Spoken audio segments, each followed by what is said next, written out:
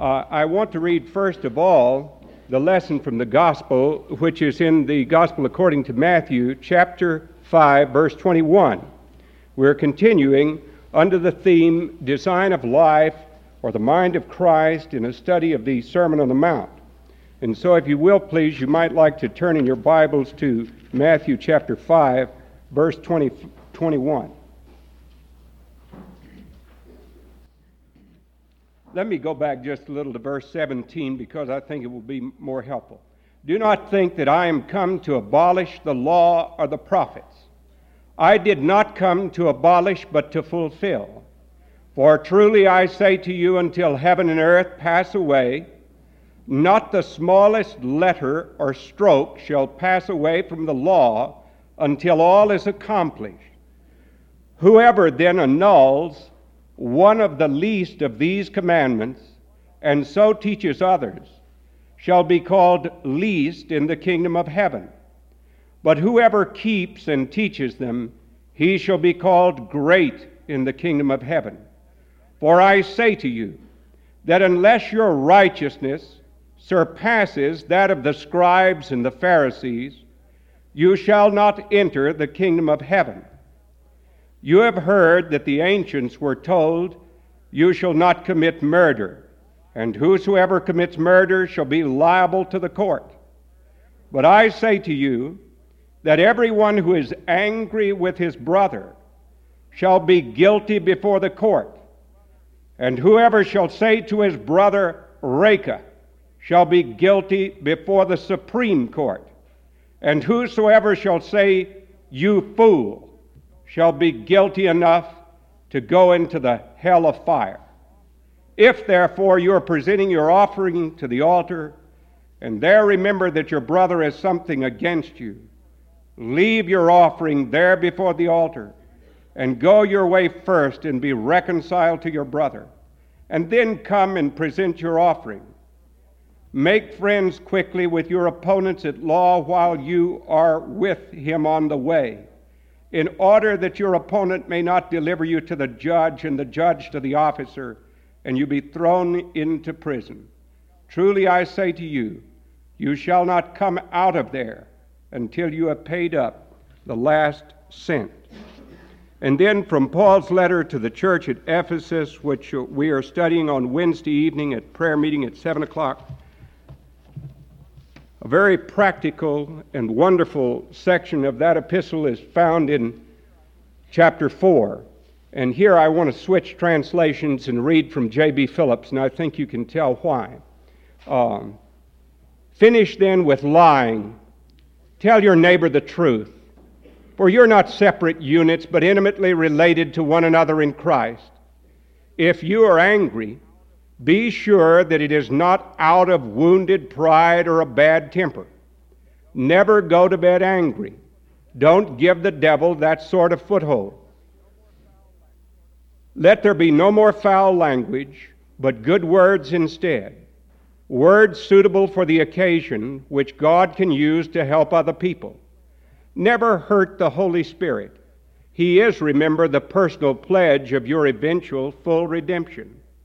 Let there be no more resentment, no more anger or temper, no more violent self-assertiveness, no more slander, no more malicious remarks. Be kind to one another. Be understanding. Be as ready to forgive others as God, for Christ's sake, has forgiven you. As children, copy their father. You, as God's children, are to copy him. Live your lives in love, the same sort of love which Christ gives us and which he perfectly expressed when he gave himself up for us in a sacrifice to God. Amen. May God bless to our hearts an understanding of this important part of his word. A friend of mine loaned me a little book yesterday that's been a lot of help to me because he knew the theme for today. There was a certain tramp over in England.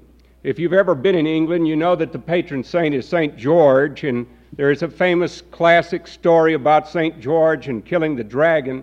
And you frequently see pictures of St. George and the dragon, St. George going up against the dragon. And so this particular story relates a tramp, a hobo, a bum, who was coming along, and he looked up and he saw the very picturesque English inn, and it had the picture of St. George and the dragon, and it said the Inn of St. George and the Dragon. So he went up and he knocked on the door of the kitchen, and the lady who was there in the kitchen came to the door and opened it, and she saw this disheveled tramp standing there. And he said to her very kindly and very politely, he said, "Madam, could you spare a poor man a bite to eat?" And she said, "You no good, worthless tramp.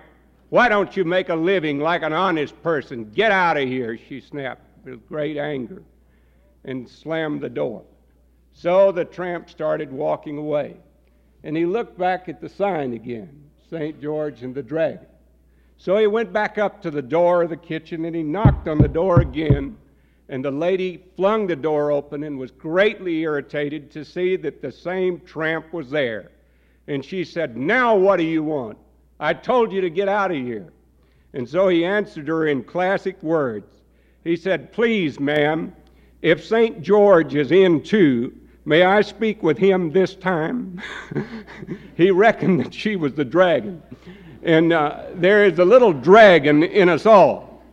And that dragon has to do with the matter of temper. And, frequently the repressed hostility that we have is often likened to a dragon. I attended a great conference one time in which a distinguished psychologist who had written a number of books dealing with repression and hostility spoke about a dragon. And he said that down inside us all there would be a dragon that would be eating away, and that this dragon could be repressed hostility and often caused a great deal of trouble. And he said that those patients who came to him for counseling had to learn to face up to the dragon. And he said that after entering into counseling interviews with him, because some had attempted suicide, murder, and some were in chronic depression as a result of what had gone on, he would tell them, "Now look, there is a dragon down in the basement of your heart. And what we've got to do is to go get this dragon. Now we're going to the door of the basement, and we're going to open it. And you're going down the stairs into that dark basement, and you're going to get the dragon." And he said the patients would invariably say, "No, I can't do that, I can't do it." And he said, "Yes, you can, and we will." And so they open the door, and they start down the stairs, and they timidly run back, and he makes them go back again, and they go, and they grab this old dragon by the collar and turn their head away from him and drag him up into the room where they can look at him in the daylight. And then he doesn't look his fears, because you face him. And then the psychiatrist says, you find out what this dragon is eating, and you starve him to death. And that's where the beginning of the cure comes. And there is not a one of us here who is not faced with anger or hostility at times. Everyone in here who has ever been angry, will you please hold up your hand? I'll hold up two of them. I'll be charismatic today. Well, our Lord Jesus, last week in the lesson that we learned, he said, "Ye are the light of the world." And he said that we are to be the salt of the earth. Now, the salt, we learned, adds flavor. We learned that it stops corruption. And we also know that it makes thirsty. The light of the world has to do with bringing the light which causes us to look at things like these ugly dragons and to face them. The word for world that he uses there when he says light of the world is an interesting word. It's cosmos. The word for earth is the word from which we get geography, and that means the little sphere where you work. Cosmos is bigger. It's the order of the world. It's where you ladies get your word cosmetics. So when you put your face in good array in the morning, you're putting on your cosmetics. You're putting it in order. And the light of the world is meant to help us to put our lives in order. And so the Lord Jesus speaks about the law of God. And one of the first things he's going to teach us is that he did not come to abolish the law or the prophets, but that he came to fulfill the law and to fulfill what the prophets have spoken. Now, there are two ways in which something might be destroyed. You might take an acorn, for instance, and take it out on the sidewalk and put it down and take a hammer and smush it, and that would destroy the acorn. Or you could destroy the acorn by digging a hole in the ground and placing it in the ground and letting it grow into fulfillment. Now, Jesus came to fulfill the law. They knew that there were laws that were there, and Jesus does not abrogate those laws. He comes to fulfill them. The laws which he speaks which are spoken by Moses when he received the 10 Commandments were words from God. And God is absolute. Not even the Supreme Court can abrogate what he says. He speaks, and when he speaks, he is meant to be taken seriously. Now, Jesus is going to show us just how seriously. He says, not one, not the smallest letter or stroke shall pass away from the law until all is accomplished. He will accomplish it in himself. Whosoever then annuls one of these least commandments and so teaches others shall be called least in the kingdom of heaven.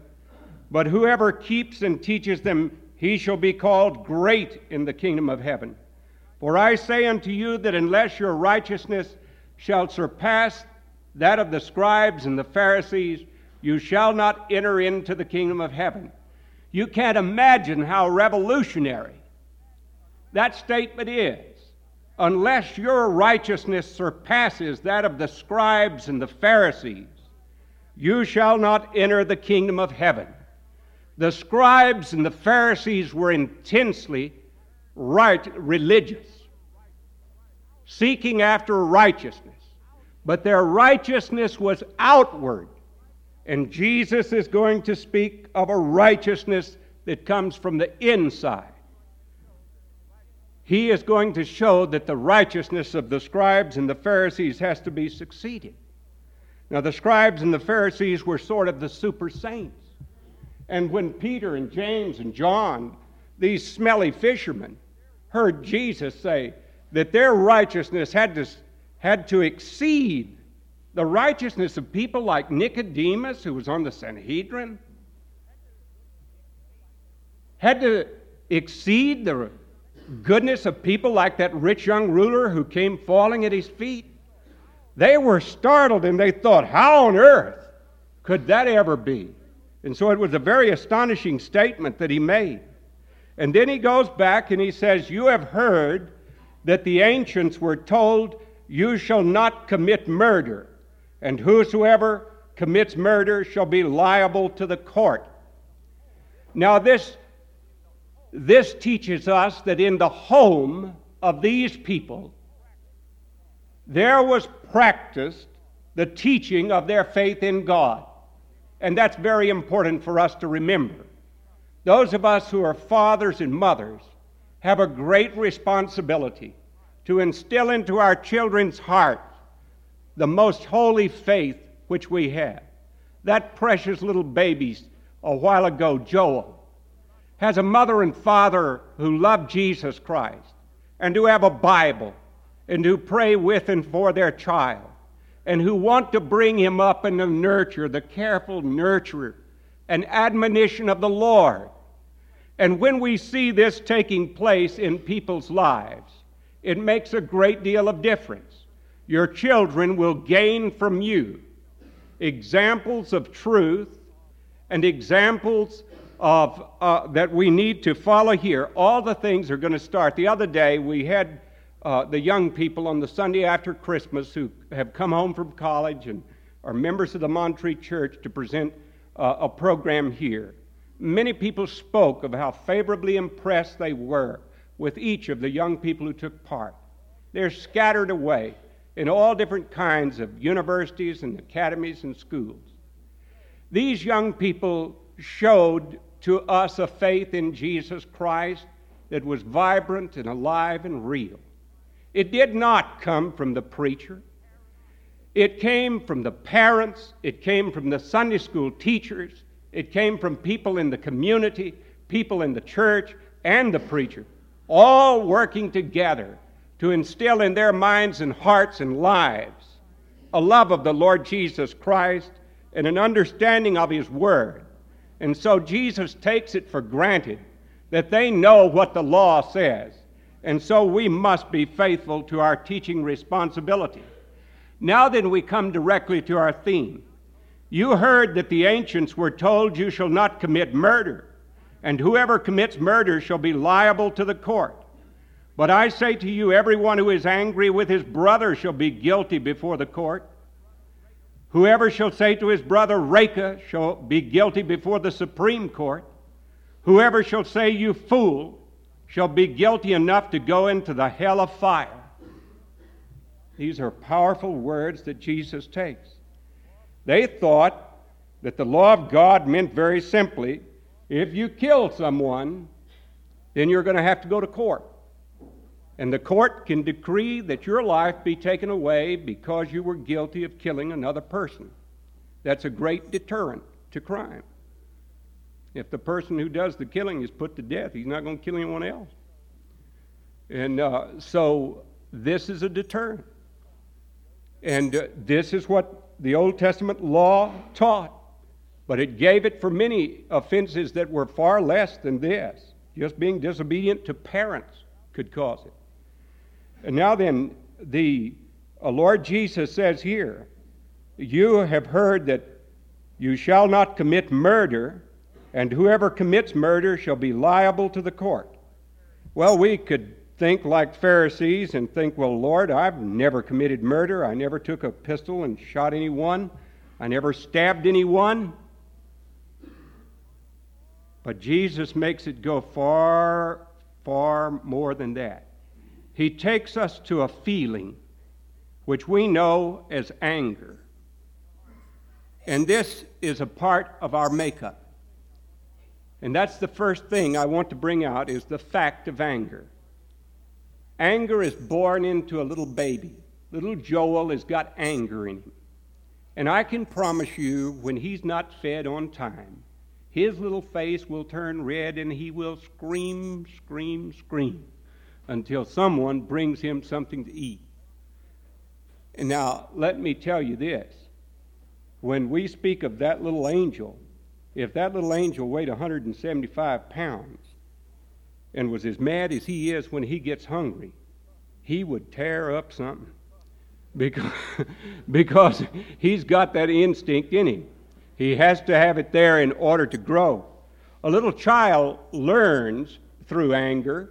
If he comes and puts his hand on the buck stove and burns it, he's going to kick the stove and be mad at it, but he's also going to look at his burned hand, and he needs to learn how to use it. Now then, there are people who, as they grow, need to do this same thing too. We need to deal with the fact of anger. Is anger always wrong? Well, unhappily for a lot of us, it is, but there are examples of good emotions of anger that we can find in the Scriptures. It's interesting that the first example of anger is wrong because it's in the 4th chapter of Genesis, and that's where a man by the name of Cain becomes jealous of his little brother Abel, who presented a more excellent sacrifice to God, and who was reprimanded for his anger when he became angry as a result of jealousy and killed his brother, and the first murder was committed. Now then, if you think that this type of thinking is not really applicable to us today, I wonder if you know anything about the statistics of murder in the United States. The last statistic I saw, which is fairly recent, there were 18,000 people in the United States murdered. 18,000.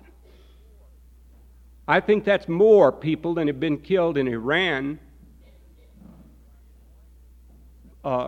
during this revolutionary stage that we hear about there. Far more than were killed in Northern Ireland. 18,000 in the United States of America in 1 year. The other morning I watched Tom Brokaw just before the NBC News segment and the early morning news on the Today program. He was saying that in the city of Chicago that crimes of violence were up 68% because of the snowstorm, that people were staying in and becoming grouchy and irritable and unable to deal with each other, and they took their frustrations out in anger. Now, the terrible thing about the murder factor is that most of the murders are committed within families. They're committed by one member of a family against another. If it's not family, it's friends. They go into a bar, they get to drinking, they fight about something, they quarrel about it, and it leads on. Well, the feeling of anger is there. The first murder demonstrated that with Cain with Abel.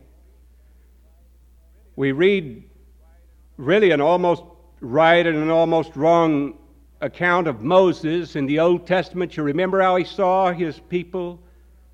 The Jews were terribly oppressed by the Egyptians. He became angry one day when he saw an Egyptian beating a Hebrew, and Moses took a stone and killed the Egyptian, and then he had to run. Sometimes in order to protect the weak, you have to fight the strong. But Moses fled. The wrath of man does not work the righteousness of God. There was another time when Moses was dead wrong with his anger. You remember that time when the children of Israel were crying out in their horrible grumbling against God because they didn't have enough water, and God told Moses to strike the rock, and Moses took his rod, and he was furious, and he struck the rock, but he was thinking about the heads of those stubborn Jewish people he was dealing with, and he struck the rock a second time. And God said, "You're not going to go into the promised land because of that." And there are a lot of us who do not get into the promised land of the type of happiness that we ought to enjoy because of a fit of temper that we throw. He struck the rock a second time, and it cost him dearly. There's a man in the Old Testament named Jonah. Jonah is an interesting person to me.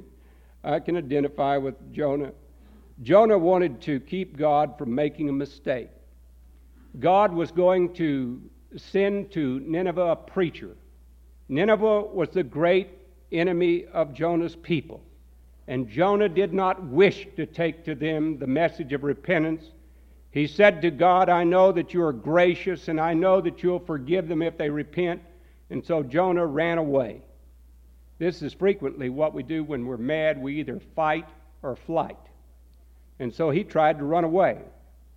But you remember what happened to him.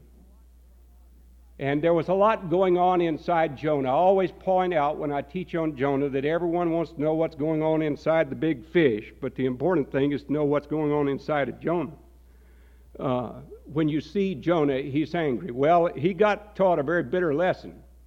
And when he was cast up on the shore, he preached a magnificent sermon. It's probably the best sermon in the Old Testament. Everyone in town repented, including the dogs. And we got some dogs in Montreat that ought to repent. And he had a great sermon, and it was very effective. And they repented. But instead of being happy about this repentance, Jonah wasn't happy. Jonah was furious. He was mad. He said, "God, I told you you'd do that. I knew these people. You're so gracious. That's the trouble with you. You're too good." And a gourd grew up and gave Jonah some shelter from the sun, and he relaxed in that cool sun, in that cool shade away from the sun. And then God sent a worm. Everything in that story obeys God except Jonah. The fish obeys God, the dice obeys God, the worm obeys God. But Jonah, he doesn't. And so you remember what happens? The gourd withers and dies. And Jonah becomes angry again. And so God says what we ought to write down and remember. "Doest thou well to be angry? Doest thou well to be angry?" And he said, "I do well to be angry." Then God reasons with him and teaches him a lesson. I'm very thankful for that, because that shows there's forgiveness. The fact of temper is there. And this temper that I've been illustrating here has been a wrong kind of temper. But then there's another kind of temper you can see in the Old Testament that is right. That's when Nehemiah comes and sees his people taking advantage of one another. And he is angry because he sees the wrongness of what is happening. And when he sees the wrongness of what is taking place, he remonstrates against his people for their wrongness and is very angry with them and seeks to bring them back into what is right. When you come into the pages of the New Testament, the 3rd chapter of the Gospel according to Mark, you will read about Jesus going into the synagogue. And there is a man there with a withered hand. And Jesus sees this poor man with a withered hand. And Jesus knows what everyone's thinking here this morning. And he knew what everyone was thinking in that synagogue. And Jesus said, Is it right to heal a man on the Sabbath day? Is it right to do good or to do evil? He had spoken to them at some length about this, and he said, if you have an ox, an animal, and it falls in a ditch, you feel so sorry for that poor animal that you'll go pull him out. You don't want him to die. But he knew what they were thinking. He knew that they had come not to be edified, not to be built up in their faith, but to get ammunition to criticize him. And he could read their minds, as he always reads our minds. And so Jesus says to them, is it right to heal this man in effect, or is it wrong to heal him on the Sabbath day? They maintained a stony silence. Silence, we are told, is golden. But sometimes it's really yellow, not gold. And Jesus was angry at their silence. He shows the emotion of anger here at them. And Mark, who gets his record of what Jesus does from the Apostle Peter, who was noted for his emotions, Mark tells us about the emotion in Jesus' face. And it literally says that he glared at them in anger. Jesus did. And then he healed the man with the withered hand. He wanted them not to blame on God their inhumanity toward this poor person who was crippled. And so he went ahead and healed that man and tried to teach them a lesson that the law of God is meant to help, not to hurt, but to help, to fulfill, to make something more beautiful. There are many other examples. Jesus one day saw the disciples forbidding some little children to come to him. And he wanted very much to take these children up in his arms and to bless them and to love them. I'm sure that the children must have climbed all over him, and Jesus just ate it up. He loved it. And there must have been something about him that attracted children, because children in that day and time were not so given as they are now to coming to people, but there was something about the children that they could see something in Jesus that made them want to come to him. And so they came to him and were running up to him, and Jesus was picking them up in his arms and blessing them. I saw the Pope the other day picking up some little children in Mexico and blessing them, and it looked sweet to me. That old man, I hope that's not irreverent, picking up those little children and blessing them and kissing them, little Mexican children. And Jesus took the little children in his arms and blessed them. And the disciples came running up there and they said, get these kids away from him. And Jesus was angry with the disciples.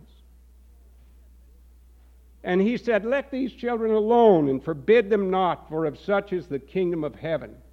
And so Jesus sought to correct them. And then, of course, there's another time when Jesus is on his way to the cross. And he had said some strong words. He had performed miracles of healing. He had fed hungry multitudes. He had walked on the waters. But he knew that he was going to Jerusalem to be crucified and to die. And there were great crowds that were following him. And he had been trying to tell them about the demands of a disciple. And he said, if any man come to me and hate not his father and mother and wife and children and brothers and sisters, yea, and his own life also, he cannot be a disciple of mine. Now here he does not mean hate in a mechanical, monstrous sense, but he means it in the sense that there can be no competing loyalty. I must always come first. And so the people still kept coming in great droves, and Jesus, on his way to die, in the very path that would take him to the cross, was not impressed by shallow throngs of people who he knew had not counted the cost and would not pay the price and would not suffer the slightest sacrifice for the kingdom of God. And so he looked on them with some anger.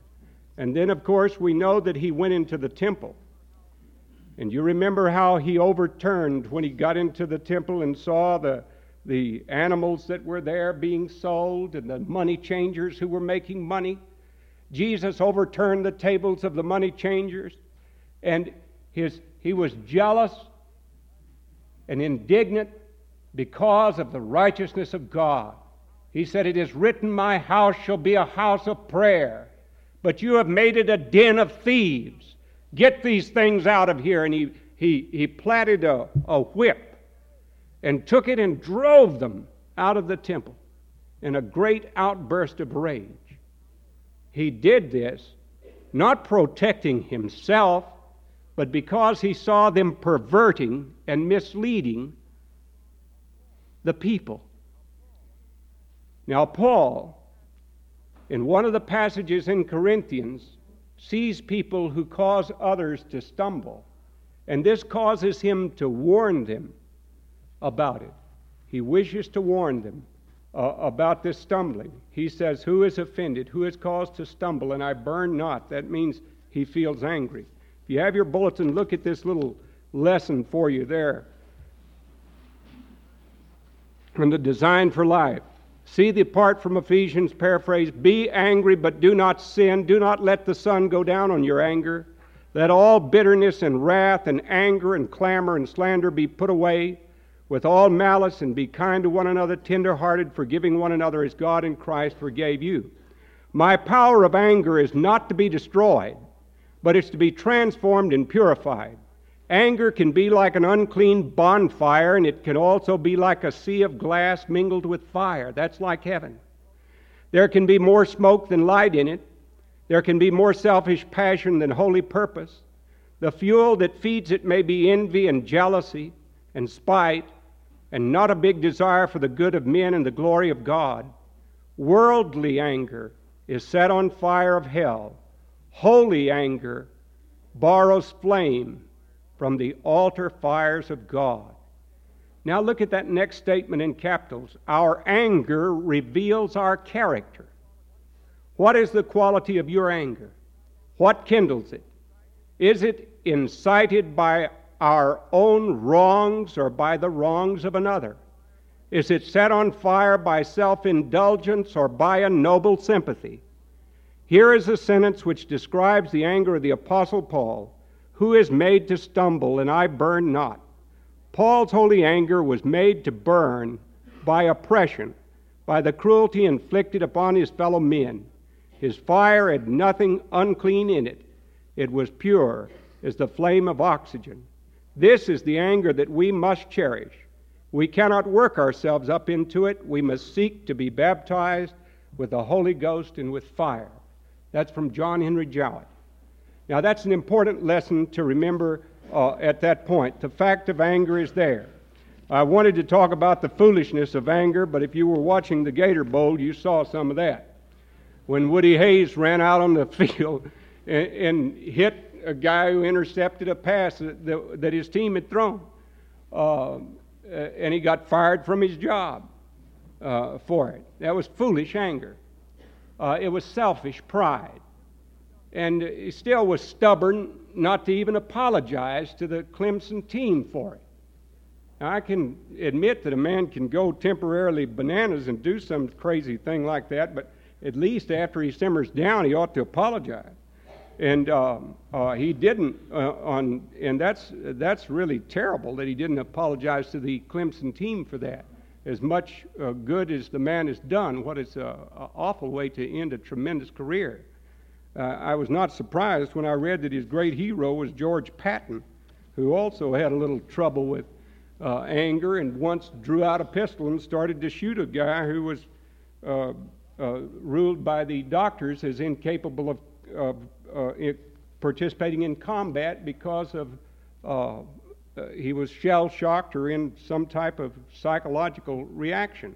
So there's a foolishness in anger that we need to avoid that is no pride to any of us. Every man, let him be quick to listen, slow to use his tongue, slow to lose his temper, for man's temper is never the means of achieving God's goodness.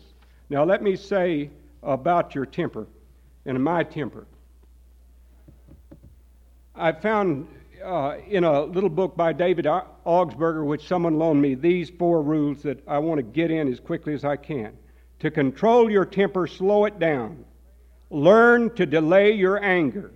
Set a time later to settle your conflict or misunderstanding.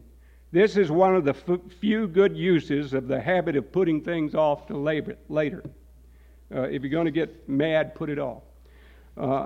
Then your emotions will cool off and you'll have a clear head and your judgments will return. Number 2, don't put it off too long. Set strict limits on the delay. Don't let yourself do a slow burn over anything. Now here, we have to remember that repressed anger is like a tea kettle that you hold the lid down on. It'll blow up.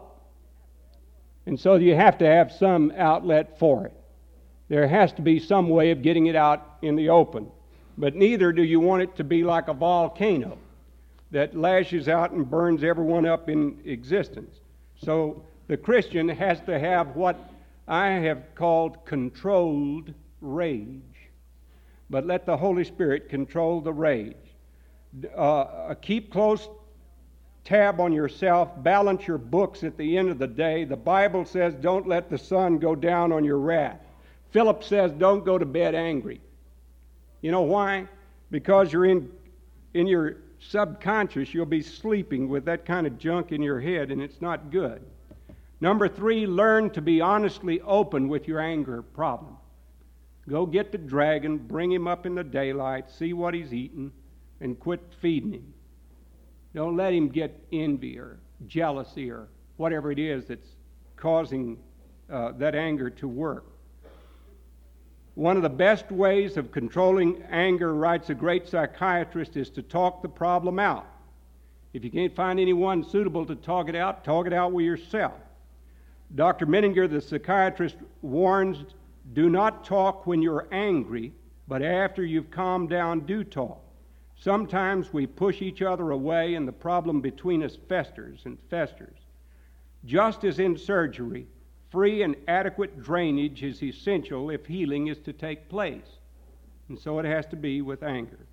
Examine each anger situation and ask yourself exactly why this touched off my temper. Self-understanding is a key to anger prevention. But the real key is in the last point, which is the forgiveness of anger. When we forgive it, we bring it to the cross. We think of Jesus as bearing on the cross all of our lying, all of our thoughts that have not been right, all of the horrible sins that we've done, but Jesus bore in his own body on the tree the sins of our anger too. And so we go to him. And when we go to him, we find that he has the power to forgive us and to cleanse us from all unrighteousness, to take away the sting of that terrible hostility that seethes within us. And how does he do that? He does that because Jesus came to send us a great teacher, another teacher, and that teacher is the Holy Spirit. And the Holy Spirit produces the fruits of the Spirit in our life, and the first fruit is love.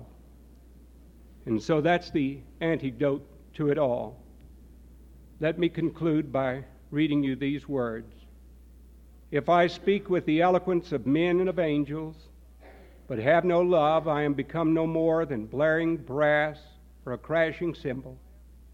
If I have the gift of foretelling the future and hold in my mind not only all human knowledge, but the very secrets of God,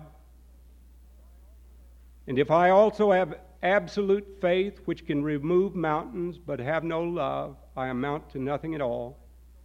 If I dispose of all that I possess, yes, even if I give my body to be burned, but have no love, I achieve precisely nothing. The love of which I speak is slow to lose patience. The word patience comes from a Latin word which means suffering with sense. Patience. Slow to lose patience. It looks for a way of being constructive. It is not possessive. It is neither anxious to impress, nor does it cherish inflated ideas of its own importance. Love has good manners and does not pursue selfish advantage. It is not touchy. It does not keep an account of evil or gloat over the wickedness of other people. On the contrary, it's glad with all men when truth prevails. These are the things that we need to remember that are the antidote to anger, the work of the Holy Spirit in producing in our lives the mind of Christ and the love of Christ, which means forgiveness. 70 times 7, Jesus taught, we should forgive. And when we learn to forgive like that, we really have to die to self. And when we are crucified with Christ, then we're not going to cut other people down with these terrible words, reka, which means an empty-headed person. We're not going to call a person a fool. These are ways of cutting people down. Over in England, I went to the Keswick Convention once in Big Tent. They emphasize holiness there. At the end of the service, they often speak on something like this, and they admonish people to do whatever they have to do to make things right where they've done things wrong.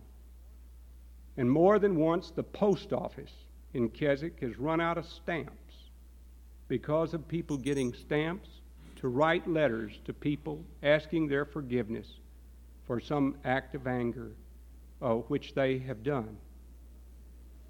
A minister I know of spoke at Shroon Lake in New York to a group of young people, and sometimes young people get very sharp-tongued and can think up ways of cutting you down in a tremendous way. Ruth Graham says the worst thing I ever said from this pulpit was, the older you grow, the more like yourself you become. I hope we don't become like ourselves, because your tongue would get sharper every year, if that's true. And if it gets any sharper than it already is, we're going to be in trouble.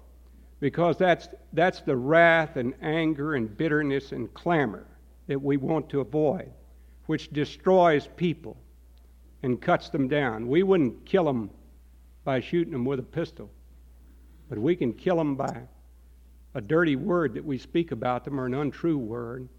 We can cut them down till we destroy their confidence. We can inflict unhappiness upon them. When Jesus told of the two sons in Luke 15 and the parable of the prodigal son, we always think about the one who wasted his father's substance in riotous living. But the other brother, who should have been happy that his brother came home, was angry and would not go in. And his anger spoiled the happiness of the whole family. His place was empty there at the table. Everyone was rejoicing but him, and he was outside angry. But the father very graciously went out there and reasoned with him. You know what he said to him? I think he put his arm around him and he said, "Son, all that I have is yours. All that I have is yours." He said it was right for us to make merry and to receive your brother who's come back. He wanted him to feel one with his brother. Now, we're not to let the anger destroy personhood or brotherhood or our church relationships, but we need to make things right. And so in your own hearts, in your own way, you can ask God to speak to you, and I can ask him to speak to me. You know, I thought this morning I'd tell you who I was preaching to. People ask me every now and then, "Who are you talking to?" I'll tell you. I was talking to a guy named Calvin. And I don't mean John Calvin. And I don't mean Calvin Smith. I mean Calvin Seelman. I need this as much as anyone else does. And I got a sneaking hunch that you do too. Now the answer is in the forgiveness of Christ. And that's in the mind of Christ. Now, God our Father, we confess unto Thee those things which You already know about us. And wherever our judgment has been in error and we've done those things which have been dishonoring to Thee, we humbly implore Thy forgiveness.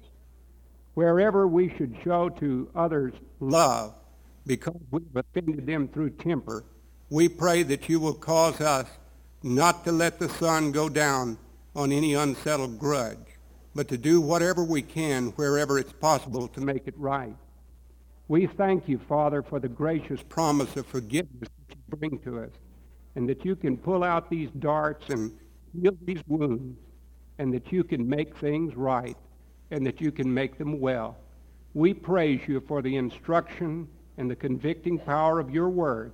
We only ask now that the greater teacher, the Holy Spirit, will cause us to put it into effect in our day-by-day walk.